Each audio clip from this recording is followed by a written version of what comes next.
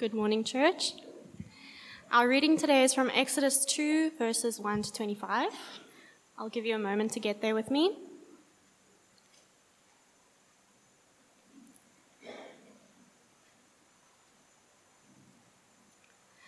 Now a man of the tribe of Levi married a Levite woman, and she became pregnant and gave birth to a son.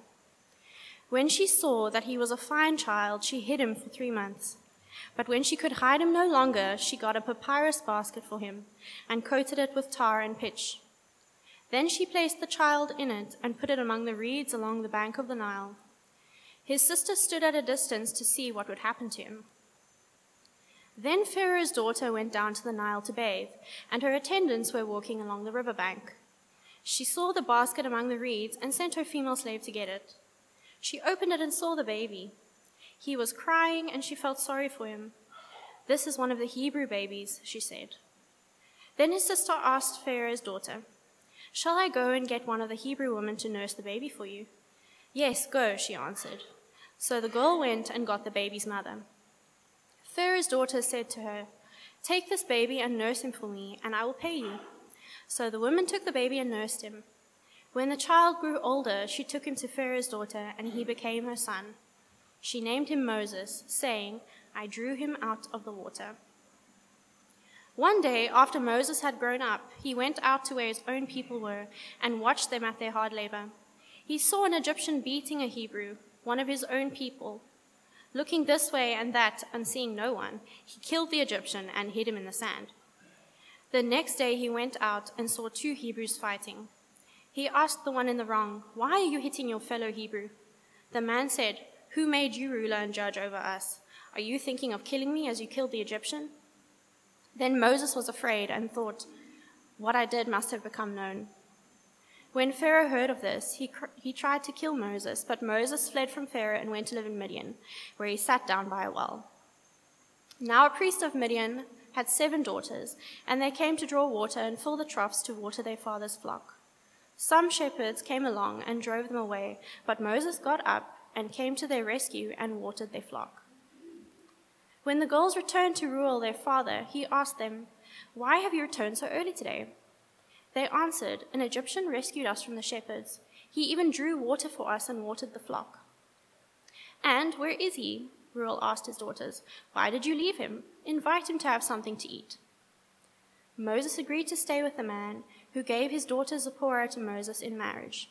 Zipporah gave birth to a son, and Moses named him Gershom, saying, "I have become a foreigner in a foreign land." During that long period, the king of Egypt died. The Israelites groaned in their slavery and cried out, and their cry for help because of their slavery went up to God. God heard their groaning, and he remembered his covenant with Abraham, with Isaac, and with Jacob. So God looked on the Israelites and was concerned about them.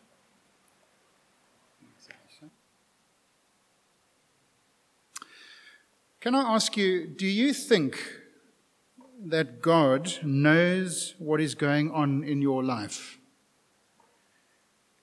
Do you think that God knows your struggles and those hidden secret things? Perhaps those things that you hope nobody else finds out about. Those burdens that you carry. Those fears that you harbor. Those hurts that don't seem to get healed. Do you think God knows? And do you think God cares? In 1934, John and Betty Stam were American missionaries to China, and they had a baby girl who was 3 months old. Her name was Helen. They were working in the east of China, and they received a warning one day that the Red Army was coming for them. Imminently, any minute now, they're going to bash down the door. Betty fed her daughter. She was still nursing. They hid her inside a sleeping bag. They put $10 in her coat and some nappies and a note. John and Betty were marched down the streets of the town to meet their death. John was ordered to kneel and was beheaded in front of his wife, who moments later was killed. The baby girl was discovered 2 days later by a pastor in God's providence, a Christian, who found a wet nurse for the child and eventually tracked down her relatives in the United States. She was delivered safely back to her extended family in America. When she grew up, she trained for the ministry and went as a missionary straight back to the same area that her parents were martyred. Isn't that a remarkable story? Can you imagine being the parents of that little girl? Wondering if she will be discovered, wondering if God knows. Does God care? Does God see what is going on? Well, let's come to Exodus chapter 2 this morning, where if you were here with us last week, we saw that Israel is in captivity. At first glance, it looks as though God has abandoned them, that he's forgotten about them. We saw last time, actually, that God is involved, working behind the scenes. The hidden hand of God always at work to bring about his purposes, even in the darkest moment. And we learned for ourselves last week that we can be certain that God is alive and well and able to achieve what he has set out to do, regardless of our circumstances, regardless of the obstacles. Now today, the camera pans from having the whole nation of Israel in view down to the beginning of the life of one man called Moses. It's interesting to note the structure of the book of Exodus. It's 40 chapters. In chapter 1, it spans several centuries. Chapter 2 covers about 80 years. And chapters 3 to 40 is all about 1 year in the life of the nation of Israel. By the end of our chapter today, chapter 2 and verse 23, the whole nation is in view again. So if you like, last week the whole nation in view, this week Moses and his family in view, but by the end of the chapter, the whole nation in view again. And I want you to see, first of all, that deliverance begins. There are many stories of deliverance in the Bible. Do you remember what the first story of deliverance in the Bible is? Anyone? Not a rhetorical question. Noah. Noah and the ark. All the stories of deliverance in the Bible are signposts, of course, to the great story of deliverance, which is the story of Jesus on the cross, delivering us from the wrath of God. But they're not only signposts, the stories of deliverance, they are also patterns. That is, there are certain characteristics in the deliverance stories that are always the same. For example, God always uses a human agent to action deliverance. The human is often unexpected, unimpressive. Deliverance is almost always accompanied by supernatural signs and wonders in the deliverance stories in the Bible. The same act of deliverance almost always is also an act of judgment. The deliverance stories do two things. They save some and judge others. That's true for Noah and the ark. 8 were saved, the world was judged, and it is true for Jesus on the cross. The story of the Exodus, the story of Moses, is similar. It's a story of deliverance with a human agent through whom the deliverance comes. It's accompanied by signs and wonders. And while it is rescue for Israel, it is judgment for Egypt. That's the pattern of deliverance in the Bible. And this story unfolds for us in 3 scenes. First, in verses 1 to 10, we've got Moses, the infant. Now, let's remember that Hebrew male infants were an endangered species in Egypt, weren't they? Because Pharaoh had commanded their murder. It was a dangerous time to be a newborn Hebrew male. Verse 2 says, she became pregnant and gave birth to a son, and when she saw that he was a fine child, I mean, that is very typical of a new mother, isn't it? I mean, we all know that newborns are actually, I better not say that. The word in the Hebrew is, he was a beautiful child. He was a good child. It's actually the word good in the sense of gorgeous. And it's exactly what you expect from a new mom. It's interesting the word good that is used there, because it's the word that is repeated several times in the creation story in Genesis chapter 1. And God saw that it was good, gorgeous, beautiful, fine. That's the word. And we meant to think of that. The author means for us to hear the echo of Genesis with its repeated phrase, and God saw that it was good. Could this be a new beginning, a new Genesis that is about to take place? And his mother hides him for 3 months. Eventually his crying gets too loud, and she realizes that she needs to resort to more drastic measures to ensure his survival. And so she puts him in a basket and launches him onto the Nile. In fact, the word for basket in verse 3 is the word ark. She puts him in an ark. And did you notice, by the way, that the same materials are used that Noah used for his ark? Tar and pitch, the NIV says, or bitumen, the ESV says. Something big is happening. Something cosmic is happening. It's linked to creation, good. It's linked to the flood, ark. Those are the two biggest things that have happened in the world so far by the time we get to Exodus chapter 2. Whatever else Exodus is about, it's not less important than the creation and the flood. It fits into that category of mega events that God is involved with. And there are some delicious ironies in the story, aren't there? The same Nile that is used to destroy the infant male Hebrews, instead of drowning Moses, delivers him safely. The one that will one day rescue the Hebrews and destroy Egypt. The Nile is not allowed to be an instrument of destruction only, and in Moses' case, it's an instrument of rescue, of delivery. The other irony is the rescuer is Pharaoh's own child, his own daughter, even though she knew, according to verse 6, that he was a Hebrew, and she knew her father's decree about Hebrew infant boys. But the very king's daughter is going to save the one through whom her own father will be destroyed. It's delicious. But there's another irony here as well. The one who will rescue Israel is first in need of rescue from Egypt himself. Can you see the hand of God? Are you beginning to be convinced that this is orchestrated by God? Isn't it amazing that Moses' own mother gets paid to be his wet nurse in verse 9 in what must be the first case of a child grant?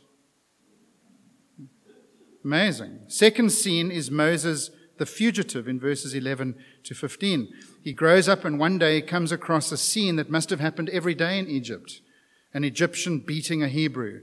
Look at verse 11. One day after Moses had grown up, he went out to where his own people were, notice to where his own people were, and watched them at their hard labor. He saw an Egyptian beating a Hebrew, one of his own people.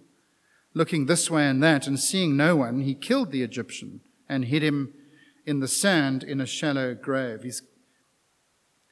He sees the situation.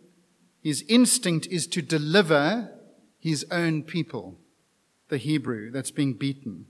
He does it by committing murder that is seen, even though he thought it wasn't seen. He looked this way and that.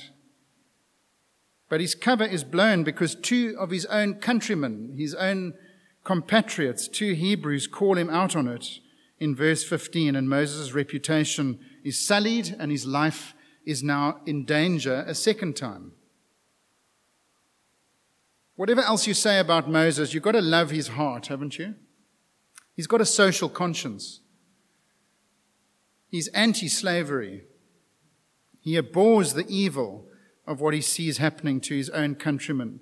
But God's plan of deliverance isn't going very well. He's found out and he's got to flee because his own people betray him. Moses' deliverance of Israel is a failure. He's got all the right convictions and the right heart and the right motives, the right concerns, but he fails. Unless God acts, they will not be rescued. Third scene, Moses, the family man, in verses 16 to 22. I love these verses. You can imagine what Hollywood would do with these verses. Imagine a shirtless, rippling, shiny Egyptian prince stripped down to the waist, drawing water for some babes in the desert. They're swooning. And their father is so excited that he gives him one of his daughters in marriage. Husbands were scarce, standards were low. Moses eventually settles east of Egypt in Midian with this family. He marries. In verse 22, he becomes a dad. And he lives to the age of 80 in the scene in the desert. He starts to think about retirement, the cruise, the golf, the gins and tonic on the porch. But God has other plans for him. And we'll see that next week. He's about to enter the most significant stage of his life at the age of 80 as God puts him to work. Now, how does this part, Moses, the family man, how does it fit in? What does it have to do with the story of deliverance? It seems a bit random. But I want you to notice that in these verses, there are three verbs that come, that are easy to miss. In verse 11, there's the verb he saw. He saw an Egyptian beating a Hebrew. In verse 12, he struck. That is, he killed the Egyptian slave driver. And both in verse 17 and in verse 19, the ESV says he saved. The NIV says he came to their rescue, the girls. He saw, he struck, he saved. These are very important verbs in the book of Exodus. They come quite frequently throughout the book of Exodus. In chapter 2 and verse 25, look at the very last verse of our chapter. What a beautiful verse this is. The NIV says, so God looked on the Israelites and was concerned about them. The ESV says, God saw and God knew. Isn't that lovely? God saw and God knew. In chapter 4 and verse 23, we are told that God will strike. Do you remember Moses saw, Moses struck. God saw, God will strike. And at the end of the Exodus, chapter 14 and verse 30, look at these verses. That day the Lord saved Israel from the hands of the Egyptians, and Israel saw the Egyptians lying dead on the shore. And when the Israelites saw the mighty hand of the Lord displayed against the Egyptians, the people feared the Lord and put their trust in him and in Moses his servant. Can you see that what happens with Moses in microcosm is really a preview to what is going to happen with God and the nation? God sees, God acts, he strikes, and God redeems, God saves. It's a glimpse in miniature of what God is going to do. See, strike, save. See, strike, save. At the very point of the story that it looks like it's all going wrong, God sees and God knows. And if God doesn't act, there is no hope. So the second and shorter heading this morning is the God of deliverance. Verses 23 to 25, the camera takes us away from Moses and his family in Midian and back to Israel in Egypt. Still in captivity, still undelivered, still miserable, but there is a future glimpse of hope. Let's look at these verses. Verse 23, during that long period, the king of Egypt died. There's the first glimpse of hope. One king dies and another king takes notice. It's the contrast of two kings. The old king of Egypt, whose reign first marked the beginning of Israel's trouble in chapter 1 and verse 8, as we saw last week, he has died. It's now safe for Moses to return because the Pharaoh who wanted to kill him, verse 15, is now dead. Verse 23 says, during that long period, which is a reference both to the reign of the Pharaoh who wanted to kill Moses, but also an indicator that Moses has been for many years in Midian. And so one king is dead, but the king of the universe, the king of kings, the king who outlives and outlasts all human kings, is on his throne, and he takes note of their misery. The Israelites groaned in their slavery, verse 23, and cried out, and their cry for help because of their slavery went up to God. God heard their groaning, and he remembered his covenant with Abram and Isaac and with Jacob. And so God saw, and God knew. God is not the Sphinx. God is not a little man-made God, made of stone or wood or metal. I've told this story before, but a few years ago I had the opportunity to go to Singapore, and there's a huge temple that all the tourists go to, and I wasn't spared. I went to this temple, and it's an open-air temple with all of these statues that are worshipped on a daily basis, all with fruit and vegetables in front of them. And I was struck by two things. Number one, how ugly they were. They were terrifying. If I was a child in that temple, I would never want to go back. It was so terrifying. And number two, that the workers in the temple were using brooms to clean the statues because even pigeons know what to do to idols. They had to clean off the pigeon mess. That's how useful an idol is.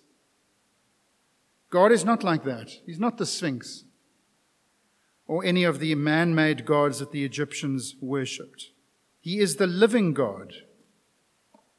He has eyes. He can see. He has ears and can hear the prayers of the Israelites which came up to him. He heard them. He saw them. He knew them.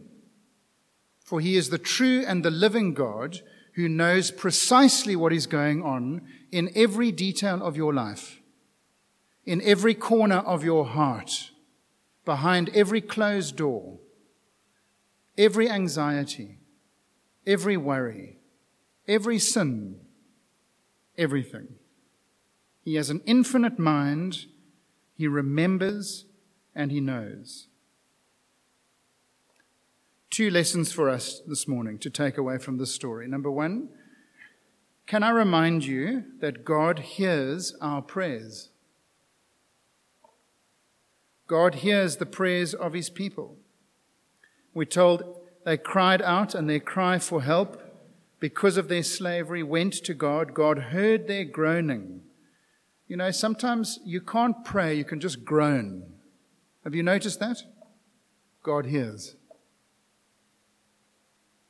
God understands the groan. It's written in such a way that we will understand it. It's not that God forgot his promises and needed to be reminded. But it is the first time that we hear Israel praying. It's the first time that Israel have groaned to God about their situation.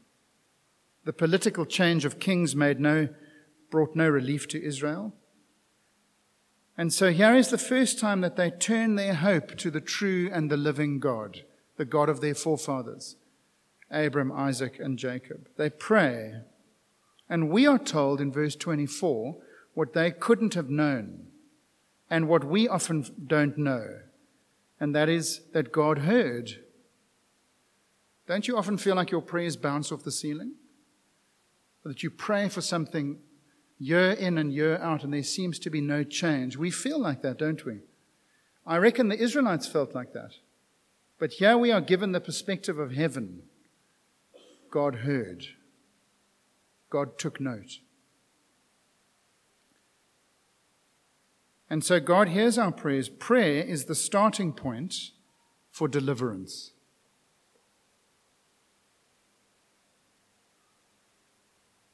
One Christian author puts it like this. This is presented so that we will see that our prayers are so effective and so delightful in the ears of God that he condescends to accommodate his eternal, sovereign, providential working so that we can understand, as though to say, "Oh, thank you for reminding me." It's not that he forgot, but he wants us to ask. It's not for his sake, it's for our sake. For prayer is the most basic form of trust as you speak to somebody bigger than you, who can do something about the situation that you can't do anything about. And so he remembered his covenant. He hears your prayers. But here's the second and the final thing for us to take away today. If God does not act to save, there will be no salvation. Moses is a second-rate deliverer. First of all, he himself needed deliverance as a baby from Pharaoh. Pharaoh tries to kill him as an infant and later as a young adult. Moses runs from his enemy. He can do nothing about Pharaoh. Left to himself, Moses' plan of deliverance were perhaps well-intentioned, but pretty pathetic. What was his plan? To kill an Egyptian god every day for hundreds of days and bury them in shallow graves? I don't know. What was his plan? It wasn't very effective at all. He tried, he failed. If you want deliverance on a grand scale, on a creation or a flood scale, you need God to do it.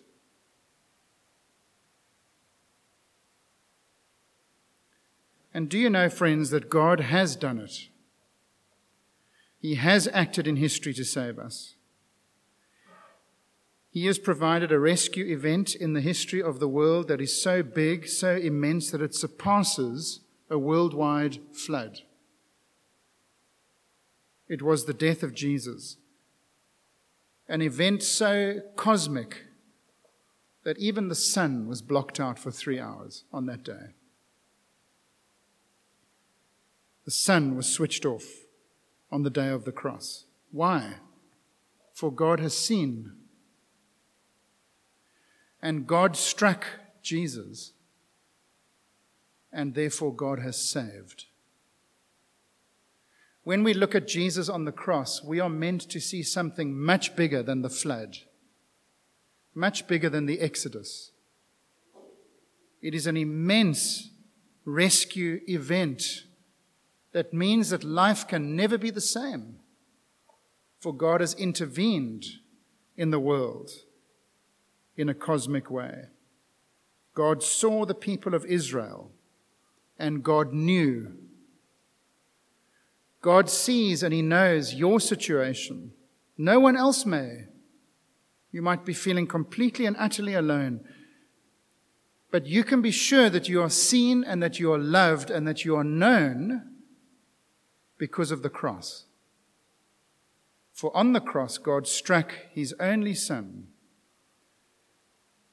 so that you can become His son and daughter. You've never been loved by anybody like that. Do you realize how enormous a thing your salvation is? It's on a cosmic scale. We are easily blasé if we are in Bible teaching churches for any period of time. We are easily blasé about what God has done for us in Jesus. We hear the message that our sins are removed, that our deliverance is sure, and we've heard it so often that it washes over us. But today, can you see the immensity of the cross? And can I speak to you this morning, if you are not yet a Christian, do you realize that you need to be saved? You need to be saved not so much from your circumstances. You need to be saved from God. For God is rightly angry with a world that has turned his back on him.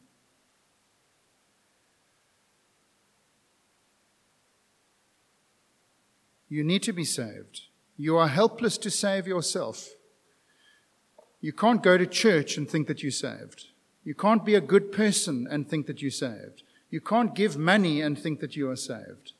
You need to go to the cross and beg and pray and groan for salvation. That's the starting point. I'll be happy to groan with you after the service if you wanted me to help you with that. Come and talk to me. Nothing would give me greater joy. We'll start with our newcomers' tea in about 15 minutes after the end of the service. And I'll have time to speak to you if you'd like to speak to me in that time. Now will you bow with me as we pray?